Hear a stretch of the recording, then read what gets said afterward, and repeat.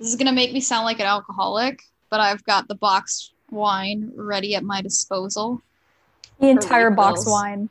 Yes, because I don't want to have to get up.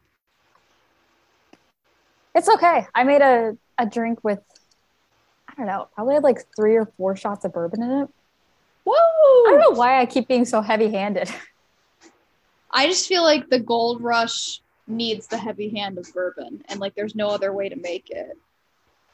Yeah, I'm just glad I don't have a straw in this right now. Otherwise, I'd be like 6 drinks in, and we would not be recording. Yeah, I actually saw something, I think on the internet, where it's like a sipping straw. So there's like extra like parts at the bottom. So I think that you drink drinks slower while you're using a straw. I was like, that made me think of you. I was like, Erin could use that. Erin could use that. Erin needs to figure out how to slow down with our drinks.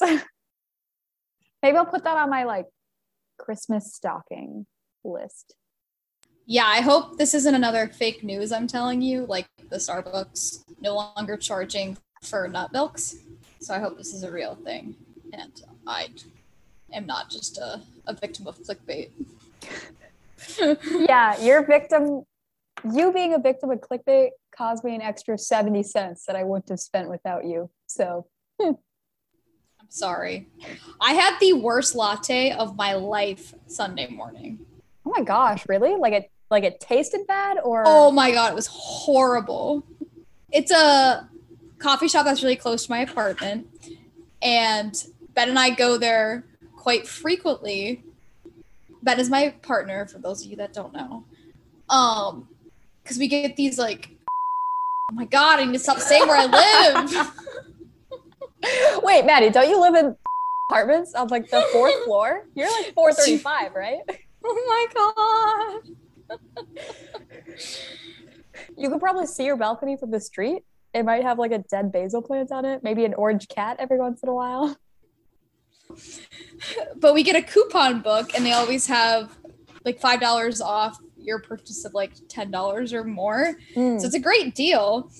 But I kid you not, this latte tasted like straight up ass. Like I have never had a fucked up latte before, but I think they like burnt the beans. Ben was saying the guy was like, he was super slow and he didn't really seem like he knew what he was doing. So I think he was just maybe like a new barista, but the latte sucked. Wow. Did you finish it? So I had like quarter of it. Okay. And then I put it in the fridge, and then actually yesterday I like had it iced. It was still bad, but not as bad. That's wild. I don't think I've ever had like I've had like, a mediocre latte or like, oh, that's but like bad as in trouble drinking it. I've never had that. Yeah, this was foul. Yeah. Wow. That's really unfortunate. Anyway, hi everybody. Hi. Yes. Welcome to our podcast. I'm so glad you decided to tune in for another episode. What are we talking about Maybe today? this is their first episode. Oh, yeah. Thanks for joining us. Either welcome back or welcome for the first time. Yep. Today's topic is an Asian/Pacific Islander inspired book. Yes. So even though you guys won't be hearing this in May, it's May for us. In our hearts, it is always May. So it's May right now. Yes. As of recording today, it's May 24th. I don't know when y'all are going to listen to this, but I hope it's May. I hope it's December. Yeah, that's a lot to say. Maybe we'll wait until May 24th, 2023 to release it. Oh my goodness, that's ridiculous. Then we're just lazy. If we release this on May 24th, 2023, please like come at us. Like tell us that we're lazy and unprofessional. All those words. That's intense. I don't want hate mail. If this is a year late, we deserve hate mail. Oh, yeah, I agree. But yeah, my book is The Hand of the Sun King by J.T. Greathouse. And it is a lesser known book. There are only 640 ratings on Goodreads. It is the first book in a series the second one's releasing, I think, August. I want to say August 4th. The series is called Pact and Pattern. And I gotta say, one of the initial things that drew my eye in was the cover is really, really pretty. Oh, really? What's on the cover? Yeah. What does it look like? Let me see if I just found it. It's funny because, well, first of all, I definitely forgot to look up this book. But I've definitely forgot to look yours up. Okay, we better be really good at describing the synopses then, and like coming up with. We didn't do our homework, guys. We didn't do our homework. I struggled this week getting this book read. I finished it this morning. It's just been a struggle of a week for everyone, you know. Please have patience with us and everyone in your life. Yes. But yeah, I've definitely seen this cover before, but I can't remember from where. It's definitely stunning. Oh, Patrick read it. I don't know if you watched his booktube video. I did not, but I follow him on Goodreads. I actually don't watch Patrick. Jessie May, I follow her. She's a booktuber. She's really nice, really cute. Everyone should go watch her. But she shelved it. So maybe she shelved it as 2 reads. So maybe she put it on a TBR one time and I remember it from there. Yeah, that makes sense. Yeah. Yeah, I like that. I like the cover a lot. It's a beautiful cover. My name is Foolish Cur. Sorry, I need to get off the Get off the Goodreads. Yeah, tell me what it's about, Maddy, before I spoil it for myself. Yep. So it's a fantasy book, Asian-inspired fantasy book. He starts off as a boy, Wen Alder, also known as Foolish Cur, as Erin just said. Mm-hmm. He's torn between 2 different paths for his future. One of them follows his father's path, and that includes studying to take this imperial exam and hopefully becoming one of the hands of the empire. And the hands of the empire use magic, and that magic is something that the emperor owns and then kind of divvies out to his hands and voices, and I'll speak about that a little bit later. His other opposing path is to follow that of his mother's family, and they are resisting this empire with their own type of magic, and they represent the rebellion. That line of the family has members of the rebellion. But he's also torn because he wants to seek his own magical path that is unbound by the empire or the rebellion. So he wants to break out of the fold and be his own person. So that's a very common theme, but I kind of like the fact that he's pulled in 2 different directions. I feel like usually it's just you hear books of they were brought up this certain way with a certain destiny, and people are trying to escape that one destiny. But the fact that do you say his 2 parents? So he's torn between the 2 parents and what they want for him, and that kind of culture. And it's honestly what the parents want for him, because his mother actually, by marrying his father, gave up that whole rebellious side, and she wants her son to follow in what her husband wants him to do. That's kind of part of her giving up that rebellion. But it's other members of her family want him to go down the rebellion pathway, like her mother. So Wen Alder's grandmother plays a big role in introducing him into that side of the family's history and that magic side. That's really interesting. I feel like we don't have enough. I haven't read enough books where the grandmother plays an important role. Yeah, and that's another really cool aspect of the book and how it's Asian inspired, because I don't know if you knew this, but with Chinese children, you send them away for I think a year, if not longer, and the grandparents raise them at a really young age, 2 years old. Oh my gosh, no, I didn't know that. 1 year old, yep. It's part of that culture. And that's most Chinese families, I guess? I believe so. I don't want to maybe it's just not I don't want to incorrectly say that, but my friend, her grandparents still lived in China and her parents had moved to the United States. She went back to China for a year and was raised by them. And I know that when I talked with her, that was the norm. So, yeah. And right now I'll kind of give not a disclaimer, but JT Greathouse is not Asian. So that's a bit of a letdown. Obviously, we'd like better representation in books, but he has a BA in history and philosophy and a minor in Asian studies. And he spent 4 months of intensive study in Chinese language and culture at the Minzu University of China in Beijing. Okay. So he's not just no, random white person off the street. No, he knows his stuff, but obviously we would, rather see representation. Yeah. Rather it be books, like an own voice author type thing. Yeah. But I think he did a really great job incorporating a lot of culture. Mm-hmm. Well, good. The book follows, it's kind of like an autobiography of one elder's life. It gave me strong The Name of the Wind vibes. Really? Yes. For better or for worse. Even one element of one of the magic systems is called Calling the Wind. And that's a big part of The Name of the Wind in the Kingkiller Chronicles. So I was like, I mean, like, it's inspired, but it's like, I don't know. Yep. For me, like, that book, you're following the character who is like a hero. And in this book, I don't know. There was a detachment for me between myself and this main character. So I don't know. I didn't feel very connected to him. So I think that part was kind of lost in having it be an autobiography journey style book. You really need to be connected to the main character whose life you're following. And so I struggled with that. That's fair. I feel like the things I didn't like about the book kind of aligned with the parts of it that were trying to be The Name of the Wind. I mean, there were other things I didn't like as well, but... Did you like the Hand of the Sun King? I don't know. You don't know? I still haven't rated it.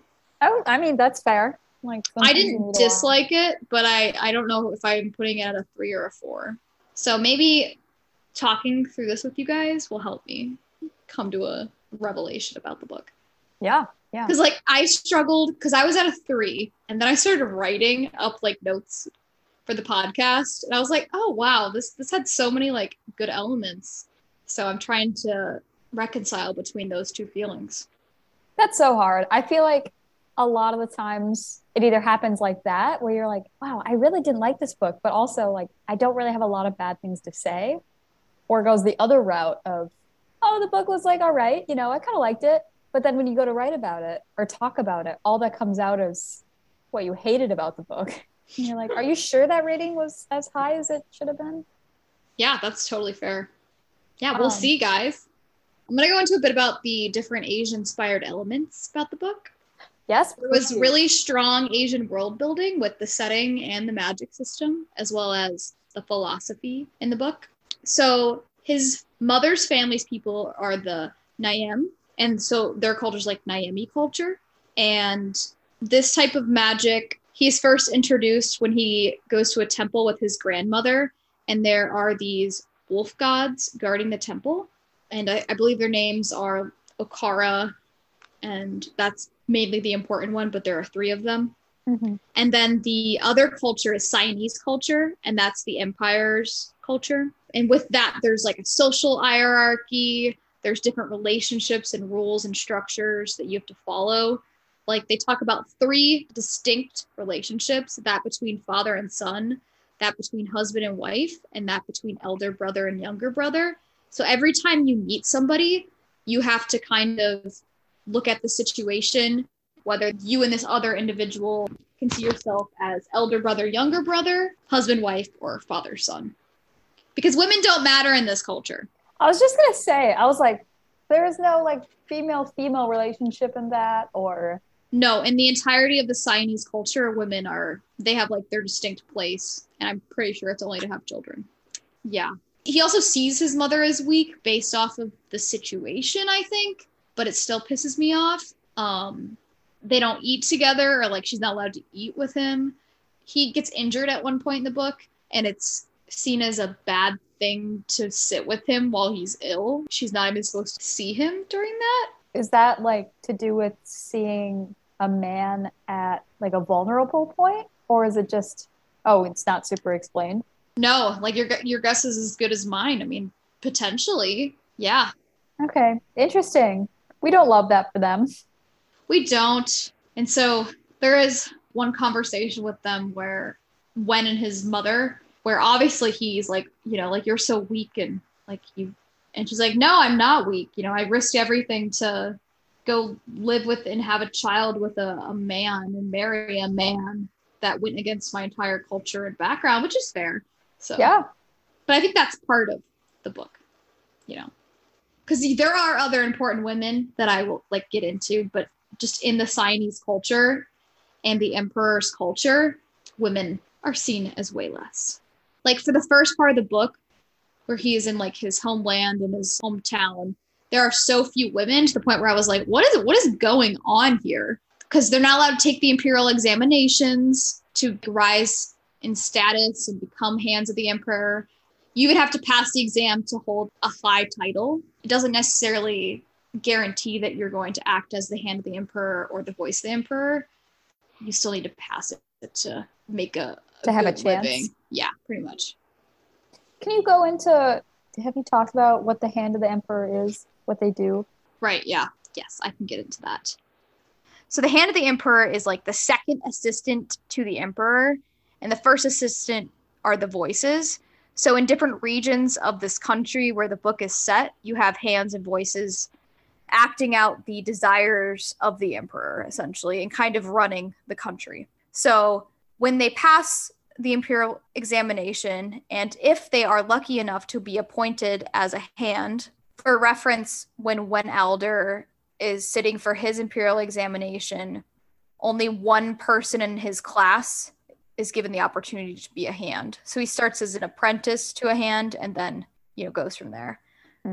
So they're given a tetragram on their hand, and that is usually the right hand. But when Elder, on his right hand before he sat for the imperial examination, was carved by his grandmother with her magic system. And that carving bound that magic to him and kind of put a constraint on that magic so that it wasn't plentiful. And so his grandmother's, I'm sorry, this is a little confusing, but his grandmother's magic system is centered around this thing called the Iron Dance and something called veering, where they turn into eagle hawks. Okay.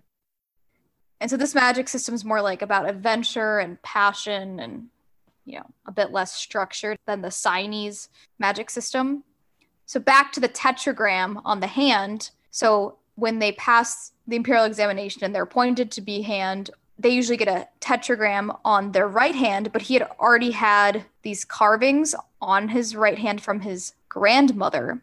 He cut himself, I believe, with a porcelain plate, or at least he told people that it was like from a plate so that he could like get new scars over his hand carving so that nobody would look at it, because it's this big like treasonous thing, because he already looks different than everybody else in Siamese culture because of his hair and his skin. And so he doesn't want to seem out of place, and he doesn't want people to think that he's not going to support and work for the emperor. Okay, so they kind of didn't trust him, or did they just think less of him? So they don't know about that. So he kind of uses this scheme. He cuts himself so nobody knows. Mm-hmm. And then during that time, he's being tutored so that he could take the examinations. And his tutor teaches him how to write with his left hand as well. And so he becomes ambidextrous. Mm-hmm. When they go to put the tetragram on his hand, he makes this big show of being ambidextrous and that they should put on his left hand because this just proves that he's even more abled, that he can write with both his left and his right hand. He's like, my right hand is already ruined from when I was a child and I had scars. And so my left hand is the hand that I write with. And so. What's the deal with the hands? Like, does power come out of their hands? Is writing with their hands really important? Like, is it magic? It's kind of symbolized in the hands. Oh, okay. So it's just symbology. Yes, but the carvings on the hand, the tetragram, that is what binds the magic to them. And so it's very important, and it's the source of all of their magic. It is the source, but also the constraint. And it keeps on appearing later on in the book as well. Without the tetragram, he cannot use the magic of the Siamese culture that the emperor, it's technically called like the pattern and the pact. Like that's essentially what this magic is. He can't use the pattern without the tetragram. Okay. He needs the tetragram, but being marked is confining him as well. Like he wants magic without bounds, but all of this magic has bounds. You're given it, but you're given it with the caveat. Okay, that makes sense. So what is the magic? What can he do? And what caveat has been put on him? What's confining him? Well, he's just confined with the level of power that he could use. He can't just... So he can't like take over the world? Yes, there's an instance at the beginning before he gets the carvings on his hand. He uses magic without the carving, which I think is essentially unheard of. And so they're like, whoa, this dude's pretty powerful, actually. And he just feels completely free and weightless. And like the whole world is within his grasp. But then, he almost like fucking dies. And so his grandma's like, oh my God, I'm carving your hand right now, you motherfucker. Oh, so she was protecting him. She wasn't just being a bitch. Correct. She was protecting him, but also it's got to be bound. That's how this world works. You can't just be free and at liberty to do everything that you want. So I've explained what you do in the Niami culture with the carving of the hand and the iron dance and how you could become an eagle hawk and fly. It's kind of cool. Ooh. But with being a hand of the emperor, you learn 6 different sorceries that comprise the canon. That's what they call it. I don't really know why the hell it's called the canon. But throughout the book, you kind of learn what these are. And so, for instance, some of these include battle sorcery, healing, binding, shielding. And you get to be there with him as he's learning them. As he's learning them, he's realizing all that he can't do as well. Like, he can heal things, but he can't, like, resuscitate people. So he's kind of like, oh, I want to do more. Kind of wishes his grandma didn't contain him. And that the Empire didn't contain him as well, because he's contained by both. Oh, he's got the double containment, huh? Yeah, left and right hand, Erin. Oh my God! He's got the tetragram on his left hand and the carving of the hand. He cuts off his hands. Is he now, like, mega powerful? Cuts them off? Yeah. If he cuts off his hands, he, in theory, could no longer use the magic. Oh, because everything's channeled through the hands? Yeah. Makes sense why they put the tetragram that constrains the magic on the hands, because the magic comes through the hands first. Yeah, they're constraints, but also sources. Okay, yes, you said that. Slow. A little slow. No, that's totally fair. This was kind of a confusing world. It really sounds like it. You make me feel a little dumb, but that's okay. That's okay. Yeah, it sounds very interesting too, though. This is also the first adult fantasy book we've ever talked about, I feel like. That makes a lot of sense. We need people to, like, if you're listening in your car, y'all need to pull over, take a listen, figure out this world. Yeah, that's like when I try to use audiobooks for high fantasy. And I never try to start an audiobook, a high fantasy audiobook. I try to start it as a book and then, like, transition. Because it kind of takes some time for my brain to grasp. Especially if there's maps involved. This book did not have a map. Downside for book. Did you need it? Was, like, geography a big deal? Well, yeah, he did move around this empire, and it seemed a lot more vast, and I do think a map would have been a good thing. He wasn't moving around a ton, and it wasn't that confusing, but I think it would have added a good element. I think just maps need to be standard for every single book on the planet. Right? I even wanted to know, like, what did this country look like? What was its shape? Publishers and authors out there, new standard, maps for everything. I love maps. There's also some books that, like, draw characters in it, so you can picture what the characters are like. I was like Atlas 6. Yes. Wow, I think I was definitely just thinking of Atlas 6, like, from our previous conversation. Yeah. Isn't it so wild that I'm telling you about a book that you told me about? Thank you for book-splaining. You're so welcome.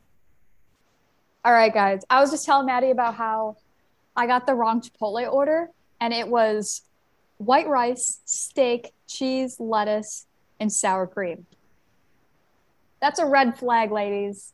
If you are trying to test a person out as a first date to see if they're an adult, if you're an adult and you're trying to see if you're dating an adult, take them to Chipotle and see what they order. And if they order white rice, steak, cheese, lettuce, and sour cream, that's a child. You gotta get some salsa. You gotta get some salsa, get some flavor. There was no spice to it. Lettuce is barely a vegetable in this case. Like, I ate it because Mama didn't raise one, but also I hope you had salsa at home. My friend got an extra, they, like, gave her an extra guac, and so she let me have her extra guac. I was like, oh, wow. That's good. Yeah. I guess Wow, I had hot sauce in my fridge. I should have just put hot sauce in it. What a fucking dumbass. I didn't even think about that. That's wow. Wow, that's on me. Mm-hmm. I'm a red flag. You are. I was about to say that. I was like, I wouldn't date you. I mean, I would, but. But yeah, just thought everyone needed to know. Back to Winelder. I wonder if he likes Chipotle. Is he the type to order a plethora of vegetables, or is he a... He would probably order so much salsa, it'd all be soup. Oh my God, I did that with Naf Naf once. I couldn't finish it. Try eating a tzatziki hummus soup with a little bit of rice in it. Not cute. Oh my God. Do you remember when we went to Wendy's with our friend Gabe, and Gabe ordered... Was this the Wendy's where we sat in the drive-thru for 45 minutes and I hadn't ordered anything and I was not happy? Yes, correct. Everyone else was thrilled because we were getting Wendy's, but Maddy was the mom and she was ready to go home. I was ready to go home. But yeah, our friend Gabe ordered a chicken sandwich, and because all the sauces are free, he got every single sauce on it. And then, it was 45 minutes later, so I forgot that he did that. And so I was like, oh, Gabe, give me a bite. And he did. And that was the biggest mistake ever. That was so bad. I didn't have your latte, but I assume that they're on par. It was so bad. Oh, let's talk about like good food occurrences. In case anyone's curious, I made like some Romesco inspired sauce on Sunday that I ate for lunch that I had meal prepped. And I'm pretty sure my jar of roasted red peppers were no longer good. And so I'm reaping the benefits right now. So honestly, just the vibe of this podcast is jank food experiences. Yeah, pretty much. No one's eating well this week. Oh, God. It's a bad week all around. I need a reset. Yeah. Winelder, what are you eating? What did you have for dinner, Winelder? You probably had some amazing Asian-inspired meal that you couldn't eat with your mother. Because what a sexist society. What a sexist Chinese culture society. Yes. Men, don't eat with your mom. I want to eat with my mom. That sounds so nice. Right? I want to have dinner with my mom. So other Asian-inspired elements. Mm-hmm. I think we last left off on the magic system, but I really enjoyed the setting most of all because it really made you feel like you were in China or anywhere in Asia. They described the pavilions and the gardens and all the different colors really beautifully. They talked about, I don't know if you've heard of a palanquin. I don't know if I'm pronouncing that correctly. It's a mode of transportation in Chinese culture. It's where it takes 4 people to carry and lift you, and then you're like carried places. Oh. You've definitely seen it in like movies and stuff. But that's how Winelder and other people high up in the empire get around. Okay, that's cool. I kind of like that. I've never heard of that I guess I have heard of it in like ancient cultures, I think, but I've never heard of it in a book. Yeah, there's definitely ancient culture inspiration in a lot of the setting and a lot of what's going on. Another really cool aspect was calligraphy and handwriting were a really important role in the book. So when they're sitting for the imperial examinations, and I already discussed how he was ambidextrous, but you are also graded not only on how accurate your answers are, but also how good your handwriting is. Oh. Yeah, it was very interesting. And when I talk about the tetragram, I don't know like what language it's inspired by exactly, but it is like a marking of like Chinese, Japanese character that is on your hand and represents like a word or so. So that's so interesting. Cool. Yeah, I really like that. Yeah, and that's something that, I don't know, I've never read a book where I've seen or heard about that.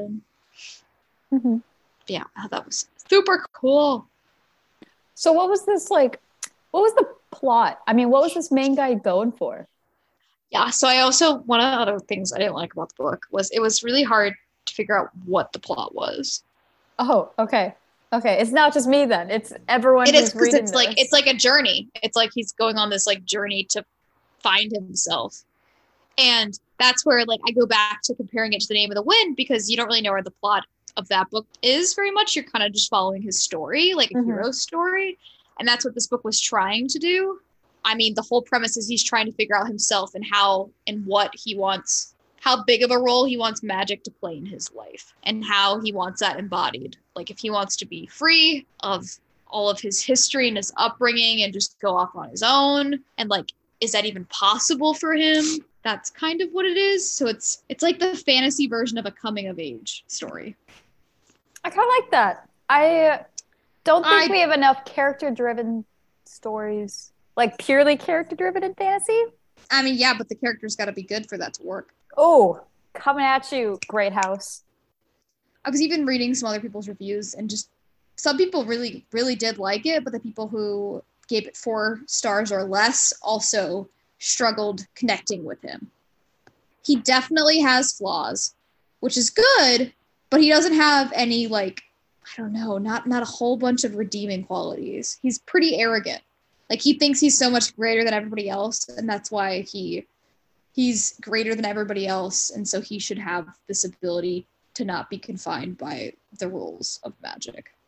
That sounds really irritating to read from. Like, he wasn't a bad character. Okay. Like, he had good points and bad points, but during his apprenticeship, he is with Hand Usher and Boyce Goldenfinch, and Boyce Goldenfinch has 2 sons, and one of them is named Oriole, and they eventually form, like, a really good connection and friendship, but when Alder saw Oriole as less than him, which is interesting because he is the son of a Boyce, and those are people who are super, like, high up and powerful in this culture, and if when Alder hadn't been named Apprentice of a Hand, he would not be anywhere near the same level as Oriole. But Oriole failed his examinations, and so when Alder initially looks at him as less than himself, but he even, like, looked down upon him because he was learning horse riding from him, and he was like, well, this is pointless and stupid, you know, I'm so smart, I don't need to learn how to ride a horse, kind of thing. Eventually he gets over that. But, like, yeah, you do see his growth with that. Like, their friendship was one of my favorite parts of the book. So. Okay. But he is very naive. Maybe because this book was, I think, like 375 pages, and, like, The Name of the Wind is 700. You get more character development and growth. I don't know. I just feel like a lot of the relationships he makes are very fleeting. That's not always his fault. It's a lot to do with, like, circumstances of the plot and the book. And I feel like with these hero stories, you need somebody you kind of need a rags to riches kind of thing. I could be wrong, and, like, people could disagree with me about that, but they need to struggle. And this guy is not struggling. There definitely needs to be struggle within the book, but it would take, like, a talented writer to, I guess, give the main character privilege in a novel, because I feel like not many fantasy writers do, and it sounds like he's privileged and that he's not struggling, and no one's calling him out on that. Yeah, I mean, you do know he's, like, internally struggling with who he is, and he does have to hide a lot of things in order to pave his way.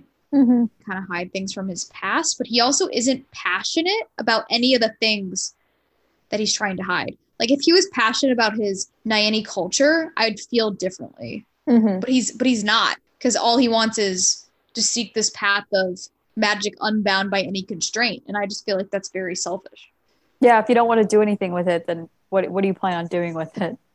Yeah, I feel like he doesn't necessarily have, like, a greater purpose besides his own self-interest. And that's what I think also leads to a disconnect with the reader. He's not avenging anything.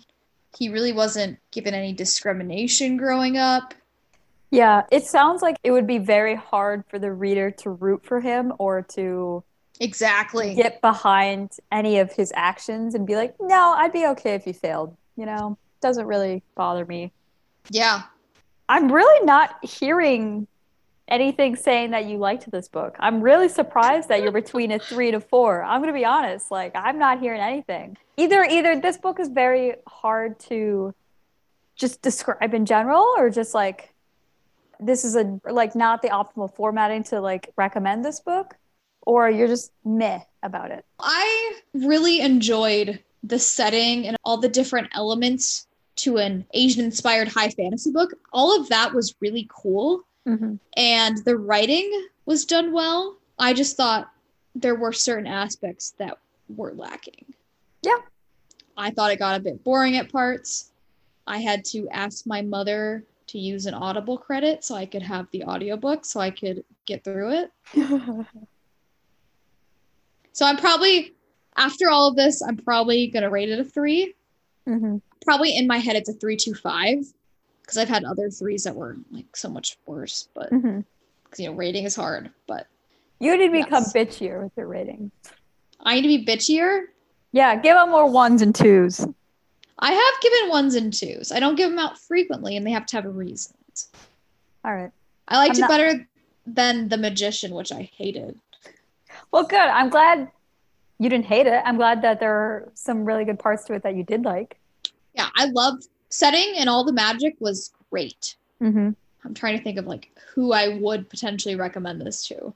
If you like high fantasy and you like more character-based plots for high fantasy where you're following a single person and their journey to like self-realization, then this is a book for you. But also, just read The Name of the Wind. But also that wasn't Asian inspired. I don't know. I think this is his first book, so he has really great potential. And this is not a popular book, and sometimes those are a little bit iffy. Mm-hmm.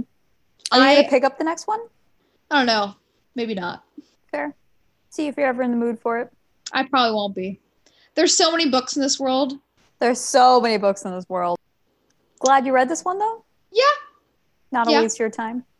No, I did, like I said, world building was really cool. Mm-hmm. Good. It's kind of like fine-tuning my preferences as well. You got to get some duds in there in order to do that. Yes. There's another Asian fantasy book that I have on hold that is a beautiful cover. Like, I want to own this book, and I hope it's really freaking good. It's also adult fantasy. Which one is it? Daughter of the Moon Goddess. That cover is phenomenal. I want that book. I've heard good things. I heard it reads like a fairy tale. I don't know if that's good or bad. I don't know. Depends on, I think, what you're in the mood for and who you are as a person. It's a beautiful book. Yeah. Erin, what book did you read? Because I have no idea. Because we were bad and didn't do our homework this week. I know. We got a straight up F in our homework. Well, okay. Maybe a D because we did our own readings. I feel like that's a C. Okay. C. Yeah. We finished our books. We're prepared. C+. We have notes. C+. Yeah, a C+. We're average. We're average. Yeah. In the world of chemies at the University of Minnesota. Correct. I read Portrait of a Thief by Grace D. Lee. Okay. It's a new release. It was released in April, so April 5th, 2022. So, okay, cool. Let's see. Goodreads, it's a 3.64 with about 5,000 ratings.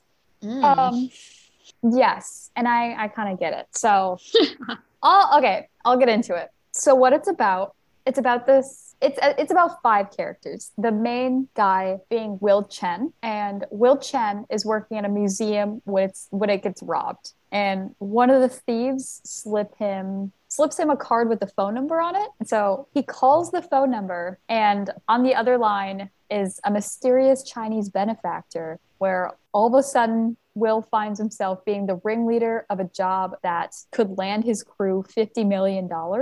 And so now his crew? He has to put one together. So this benefactor calls him or offers her card or whatever. Yep. And she's like, put together a crew, do this thing for me, and you'll get you and your crew will get $50 million.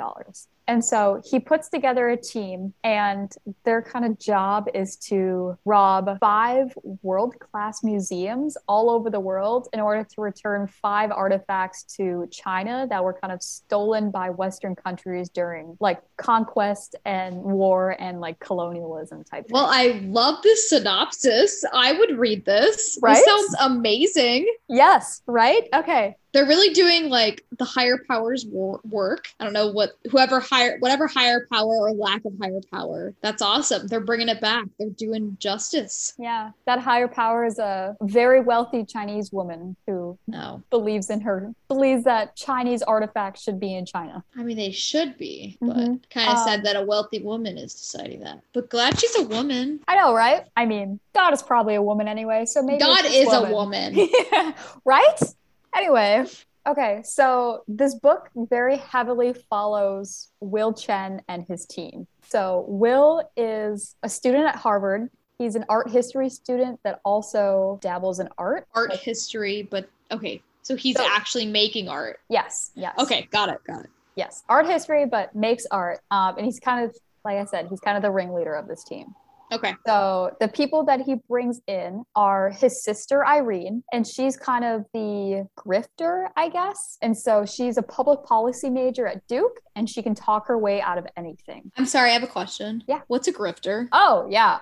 I watched too many like crime shows growing up. A grifter is like the person, it's like the people person. It's the extrovert who can wield their power as like a weapon almost and get what they want just by talking to people. So it's our friend Maddy. Yes, but a little more suave, sorry, Maddy.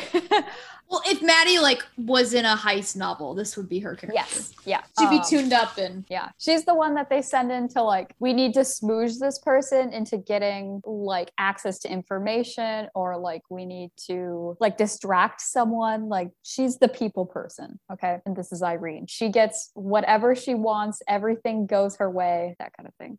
Disclaimer, my boyfriend/partner calls Erin Irene, so I think this is very funny.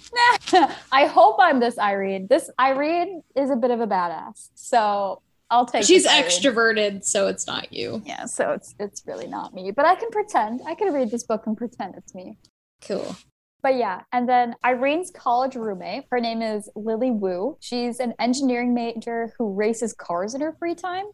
Badass. I love her already. I want to be her. She's so cool. Dude, this is giving me like Atlas 6 level character vibes. Yes, yeah. They've all got very cool backstories, as one should in a heist novel. But yeah, she races cars in her free time, so she's getaway driver type thing. And that's how she kind of gets roped in through Irene. And then another guy is Daniel Lang. So he's a family friend of Will and Irene Chen. And he is a pre-med student who also has some experience being a thief. So he's the only one. Does he steal body parts and organs as a pre-med student? No. Oh my gosh, that'd be so cool. But no, I guess I didn't pay attention. I should have paid attention more. I'm a bad student. I actually like didn't realize he was a thief until after I read the book and I read the synopsis over, and I was like, I guess that's why he was brought into the fold. But yeah, bad on me. But yes, so he's the only one with real thieving abilities. And the final person, a part of this group, is Alex Huang. She's an MIT dropout who now works in Silicon Valley as a software engineer. Badass. Yes. So she's people kind of are like badass. I love hacker. These people. You have to be in order to like pull off a heist, but it's a very good like mix of people with different skill sets. You're probably gonna get into this, but like I'm super hyped up about this book right now and I want to read it, and so I'm sitting here wondering why it's 3.64 stars. Yes, I'll get into it. It sounds so good. Like they're are they all Chinese? They're all Chinese American, correct? See, this is it sounds so good. I don't want to be disappointed. I mean, all right, so the real issue here, okay, so kind of like the main part of this book is that the 5 of them are all Chinese Americans, and so they all kind of struggle with their identity as being both Chinese and American, and they have really a complicated relationship with their identity and with China in general, and so they have varying degrees of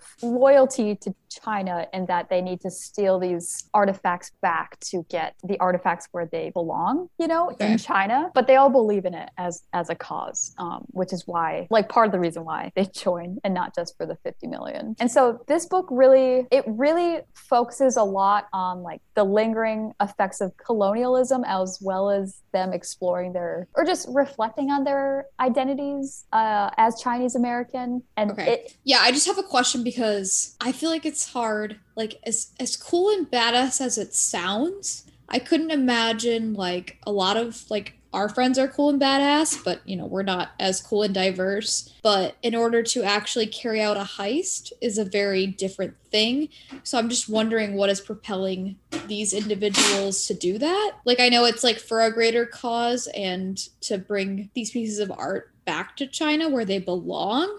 Mm-hmm. And I know that they like struggle with their identities, but I feel like usually in a heist situation, you need, like, they all seem college educated individuals, very smart people, but usually you at least have like some person who's like coming out of jail, or like, what do they have to lose if they get caught? Like, there's always that aspect in a heist novel. Or like they're doing something to get $10 million to like pay for like a family member's like groundbreaking surgery or something. Like, there's gotta be, I don't know. Yeah. So you're getting into a lot of questions that are brought up about the book. So you kind of brought up how, like, I'll say this. So everyone who went into this book went into it for the heist. They went into it for the exact reasons why you said it's so cool. They went in for, and myself included, an Ocean's 11 in a book format. Okay. Yeah. And so when I read a heist book, watch a heist movie, I'm so much more curious about how it's done than the pure fact that this item was stolen and like how much money they got, you know? I want to know like how smart they were to make this happen and whatnot. And this book it glossed over that completely. Like, you had to suspend your disbelief for the heist part of it. Like, the book was written as a commentary in my head. The book was written on a commentary on, I guess, like, Western museums keeping artifacts that they got as like spoils of war, and like claiming that as theirs and thinking that it's rightfully theirs because they got it through this history. And it also explored like the feelings of Chinese Americans and their identity within America as with a Chinese background, and having like being like either like first generation students or like first generation to go to college type thing, or like their parents relocating from China, and so they have a lot of like pressure on them to do well and to do a STEM career and like that kind of thing. Okay. And it was 90% those things and 10% about the heist. Okay, interesting.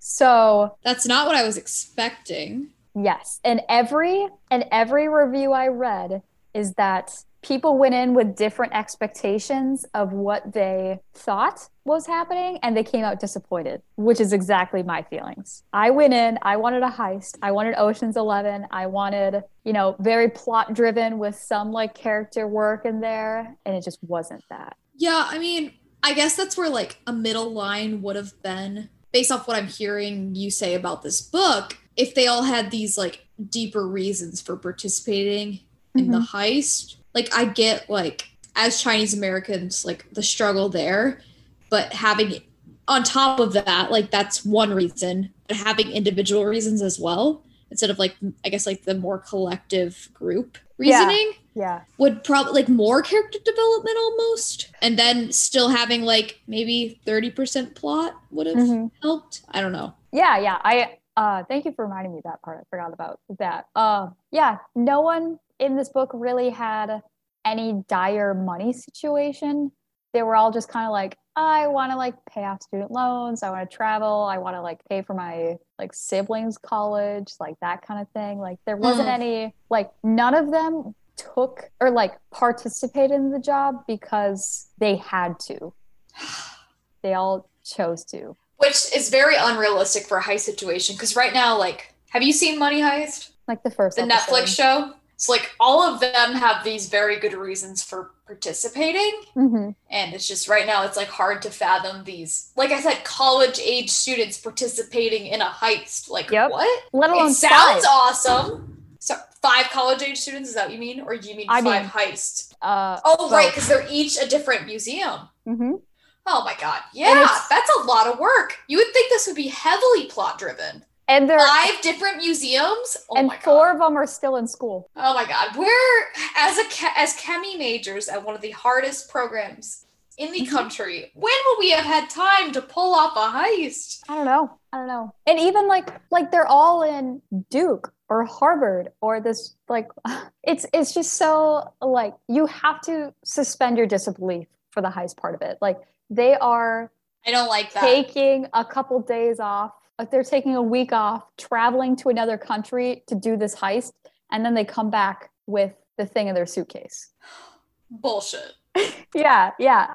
This book is not about the heist. The satisfaction you're getting out of this book is not related to the heist, which leads to a lot of missed expectations, including my own. I wanted a heist book. I want a heist book. Mm-hmm. I like reading the synopsis, like, you heard me firsthand. I was hyped. I was about to, like, get this book. Right? I was so excited to, like, read it, and I, like, started reading, and I was like, okay, like, I will say, like, the talk about the author is Chinese American, and so her account of, or like, all of these characters, like, struggling with their being pulled in 2 different directions from their Chinese heritage and their, like, American, like, being in America, and, like, not thinking they're American enough for America and not thinking they're Chinese enough for China. Like, it was all, like, very good discussions. Like, there's so many, like, good quotes and stuff. Like, that was really good. It sounds like a really hard book to rate. No, maybe not, but because, like, I even have a little bit of complaint about that too. Because, like, this talk about the word they use, diaspora, which I had to Google what it means. Yeah, what is that? The dispersion of any people from their original homeland. So, like, dealing with the aftermath of leaving your home, which a lot of these people were, or, like, their parents were. And, like, their relationship with their parents was, some of the characters was, like, pretty big in the story. So that was nice. But they all had approximately the same level or, like, feelings of, like, internal conflict regarding their being Chinese American and, like, their identity. Like, it wasn't really a spectrum. I feel like with a group of 5 people, they'd have different things to add to the narrative, but I agree. And, like, they all had different backgrounds, or, like, none of their parents or anything had, like, the same story or, like, that kind of thing. So just I mean, I'm not Chinese American, I'm not Asian American, I'm not any of that, so I can't really, like, comment on that. But I feel like there should have been more of a spectrum to that. And it also, like, there was no gradual change or development over the course of the novel. So their feelings regarding them, like, their identity, was the same at the beginning as at the end. Then I feel like they're not really accomplishing anything with the book. Maybe it's just, maybe discussing it is the accomplishment there. Yeah. I think it was a good start to the conversation. I just don't think it was a proper conversation. It wasn't super complicated or nuanced. Like, I think I got, with reading, like, a couple choice chapters, I think I could have gotten, like, the theme of the book just overall. Like, I don't think I needed to read all, 370 pages or something to get the theme of the book. I think I could have read 50 and it would have told me the same thing. Yeah, I feel like maybe if those topics are very repetitive, like, they seem very important, but that's where they could have included more plot. Correct. Like. Yes. And, like, it goes into, like, so there's, like, 5 heists, and at one point they're between heists, or, like, they stop planning a heist and you're just, like, following them along that. And because you're just following the characters and you're following their kind of internal monologue or whatever, it gets boring because you've heard it all before. Nothing's really changing. Like, there's, like, tiny, like, little bits of the plot that, like, moves it forward, but, like, the pacing was off. The heist part was cool. The initial talk about the identity and the wrongness of Western societies keeping Chinese artifacts, that was very interesting and enlightening, but I wanted more. I just wanted more. Yeah. Who's the author? Are they Asian American or Asian? And is this their first book, second book? Grace D. Lee. Okay. She is Chinese American. This is her debut novel. Okay. Yes, she's currently in, I want to say, med school in Texas. She was. So she's just writing a book for fun and with her free time. Maybe this is a realistic thing where they can pull off heists in their free time. Oh my gosh, maybe this is like her. Hey guys, just letting you know I was part of a heist. But yeah, it was just a little lacking for me. I do want to read. So as I said before, I was kind of reading a lot of Goodreads reviews about this book because I wanted to like organize my thoughts a little bit. And I found a reviewer who states that he is Chinese himself and that his family immigrated to China when he was 12. His name is Justin Chen. Okay. Obviously, I have no way of corroborating this. So if this is someone pretending to be Chinese Canadian, I have no way of saying it. But I wanted to give a little snippet of like a review from someone who is Asian Canadian or just has dealt with feelings of identity relating to leaving that kind of homeland. So I'm just going to read a little bit of his review from it. Sounds good. So what Justin Chen is, and this is on Goodreads, he says, Grace D. Lee has perfectly captured the invisible pressure felt by the children, where the definition of a success that's worthy of uprooting an entire family is solely judged in practical means, a recognizable degree or financial stability, rather than individual preference. Parentheses, I was forced to apply only to universities rather than the art school I wished. Portrait of the Thief absolutely shines when it comes to articulating the personal turmoil of its early 20s characters, from the generational/cultural gap between the children and the parents to the lack of identity when one is strung between two cultures. So I just wanted to read that as like, you know, I personally thought that the author did a fantastic job of talking about Chinese American identity and just feeling like struggling with that. But I wanted a most likely like Chinese Canadian to kind of confirm that, since I can't really comment on that. Yeah, I almost feel like I'm still intrigued by the book, and I almost feel like it'd be better if people would know going into it that it was more based off of the feelings of being Chinese American than like the heist itself. I think people would probably give it better reviews. I'm still intrigued, but I know it's been prefaced to me what's going to happen. Yeah. The Goodreads synopsis is definitely misleading. It is misleading. Very, very misleading.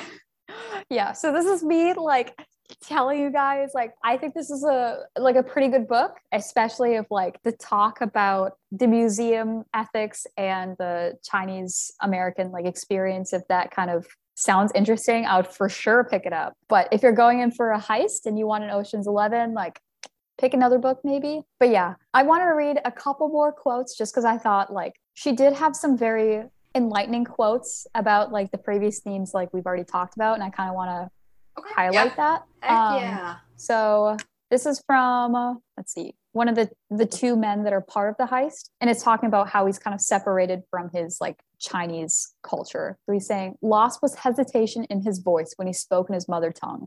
The myths he did not know, a childhood that felt so vast and alien from his parents that he did not know how to cross it. Yeah. I mean, I could never feel or experience any of that, but yeah, right. I think that's a really based off of what I've heard about how Chinese Americans feel in the United States or in North America in general. I feel like that probably really sums it up beautifully. Sounds beautifully written as well. Yeah. This is, And just like one more kind of quote off of that point. His parents, the first ones to go to college, the first ones to leave. They had come to America with nothing but their educations, and they had built a life here of dreams and hope and determination. He could not be anything less than exceptional. To just I'm sorry, I was going to make a bad joke. I shouldn't say it. Or you're going to get shot in an elementary school because the United States is fucked. That's what I was going to say. Yeah, bring your kids here if you don't want to see them live past like elementary school. Preference to our listeners, today is the day that we found out about the shooting in Texas where 14 children passed away. Very sad. So our hearts goes out to the victims' families, their families, and in our country, because I think we're all grieving. Yes, a lot of really messed up stuff happening right now. So. Yeah. Sorry, guys, to switch gears Bring there. It down a little bit. Okay. It's all good, but Thank you, Selva. She agrees. Yeah, Silva agrees. So happy.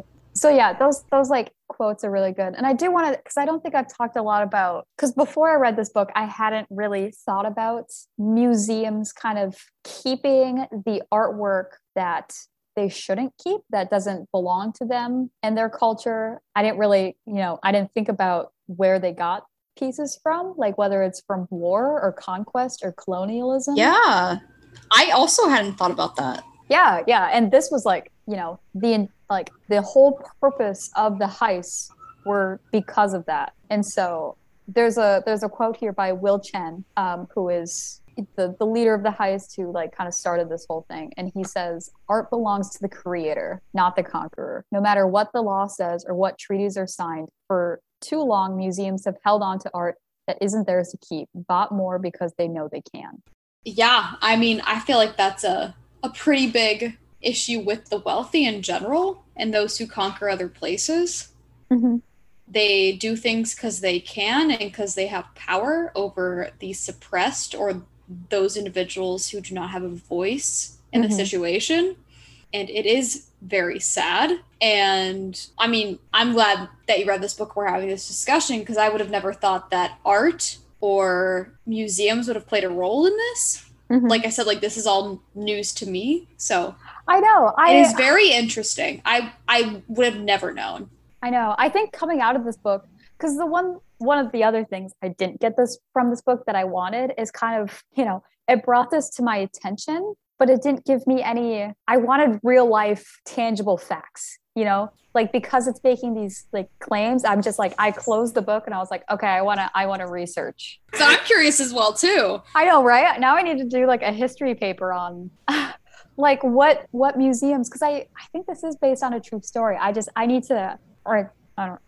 A true story? Were college students performing a heist? Not college students. I just think that Chinese artifacts were disappearing from Western museums. Okay. Yes. That makes sense. So I am very curious to see, because I'm ignorant on this topic, and I'm like, well, this just brought to my attention something that's very interesting, and B, just very sad. And I just want to know and be more enlightened is not the right word, but I just want to know. And so it's on my to-do list. I'm gonna read about how museums get their art and which ones have done it unethically, and if there is a standard in museums now about how they get it, and like traceability of how they got it, and what they're doing to make sure they're not holding on to artwork that doesn't belong to their culture. Yeah. Very, very interesting. Yeah, I'm curious as well. Yeah. So this book brought up a lot of great topics that I think it would have hit home a lot harder if Grace would have if she would have left out the heist, to be honest. Like, I would have just read like a literary fiction novel. Yeah. About that's totally fair. Yeah. I think she was trying to do a little too much. I think she was maybe not, but it seems like she was trying to catch people's attention by the Goodreads summary, which it did, but that's not always. I also don't know how much, I guess, the author has control of that. So maybe the publisher was trying to do that. Yeah, I mean, I don't know anything about the difference between the author's preferences in a synopsis versus what the publisher puts out. That's very, very interesting as well. Yeah. So whoever wrote the synopsis, maybe they were trying to catch the attention of the public to like draw people there. So because this book is also very big. It was a book of the month selection. So book of the month for the one where you pay. Yeah, it's a subscription service. Right, that one. Books to your door. Yeah. And then puts book of the month on the thing that we don't like. Yeah. I feel you, brother. I feel you. Yes. Maddy and I don't really like when companies put their stamp on like something that you can't take off. Like if it's a permanent sticker, permanent marking, and like book of the month does that. So like, I think, their prices are great. I think their selection is great. I just wouldn't buy them. The idea is great. Yeah. The idea is great. But it's like, I'm very selective in the books I purchase. And so for me, it's like, like if I hate a book and I own it, I gotta get rid of it. And yeah, that's where like Amazon imprints, I returned, how many Wheel of Time books are there? I returned all of those because they had the stamp on them. Yeah. We're very serious about which books we allow in our collection. Mm-hmm. And having the stamps on them, having any form of advertising is a no-go. So Yep. for us specifically, if y'all like love Book of the Month, I am so happy for you guys. Oh, yeah. I mean, I think it's a cool idea. I'm just picky and annoying. Yeah. And also I hate myself for it. So it's like not that I'm doing the right thing. Right? I wish I was easygoing. Yeah. Honestly, I wish I wasn't so anal about the books that I put on my shelves. But yeah, to go back to what we were talking about, it was a Book of the Month selection, and Book of the Month does they sponsor a lot of booktubers, and so I hear about like the books that they're being released that month, and so like they've done a lot of PR. advertising and PR for this book, and so it's pretty popular. That's interesting. So what did you end up rating it? 3 stars. Okay. So we're both about at the same place. Mm-hmm. Yeah. For different reasons too. We both read very different books again. I'm proud of us for that. Yeah, we did read really different books. I feel like I really like when we take our prompts and go 2 different directions with it. Yep, and I think we're gonna keep doing it. So I know, that's what we're good at. I kind of love it. Yeah. Would you recommend this to anybody specifically? Oh boy. I guess anyone who kind of wants to start the conversation, or just, I guess, okay. So I don't read a lot of books about someone from another country moving to somewhere else and then struggling with their identity because of it. And so I think it was a very good book for that reason. And then like the little bits of like heist, I like once I suspended my disbelief, I was like, oh, that's really cool. So if you kind of want to like have an intro to how not displaced, those struggling with their identity in a different country, if you want an intro to those kind of feelings and how people of a different culture like think in their head, or I would highly recommend this book to those people, not to the people who want a heist. Yeah, that's what I say that. But don't read it if you are only wanting a heist. Okay, yes. That's good to know. Mm-hmm. Well, cool. Yeah, I think we both feel very similar about our books. So this is interesting. But we both liked very specific elements, and it seems to me like both of us liked the topic elements only, or like. Yes, I think you're right. Yeah. That's very cool. Yeah. They're interesting, I guess. Yeah, take it as you will. So, I mean, yeah, so I think these authors are doing great things. They're also both debut novels, so we could get even better things coming out of this. Yeah, wow. That's exciting. Oh my gosh. I would love to see for a first novel, it really sounds like both of our people did great things for it being their first novel. I agree. I'm really excited to see where our authors go from here. You know, I think I would pick up another Grace D. Lee book and see where she goes. So yeah, and I pick up another JT Greathouse as well. Mm-hmm. I even think part of me does want to hang on for his second one and see, like, I don't know, part of me wants to follow the journey. I feel like a hipster book reader right now, like reading it for the clout rather than the pleasure. It's like how I felt with Walk the Moon when I was like one of their original fans. I'm like, I'm here for the journey of you guys becoming, but also their music was better earlier on, so I don't know.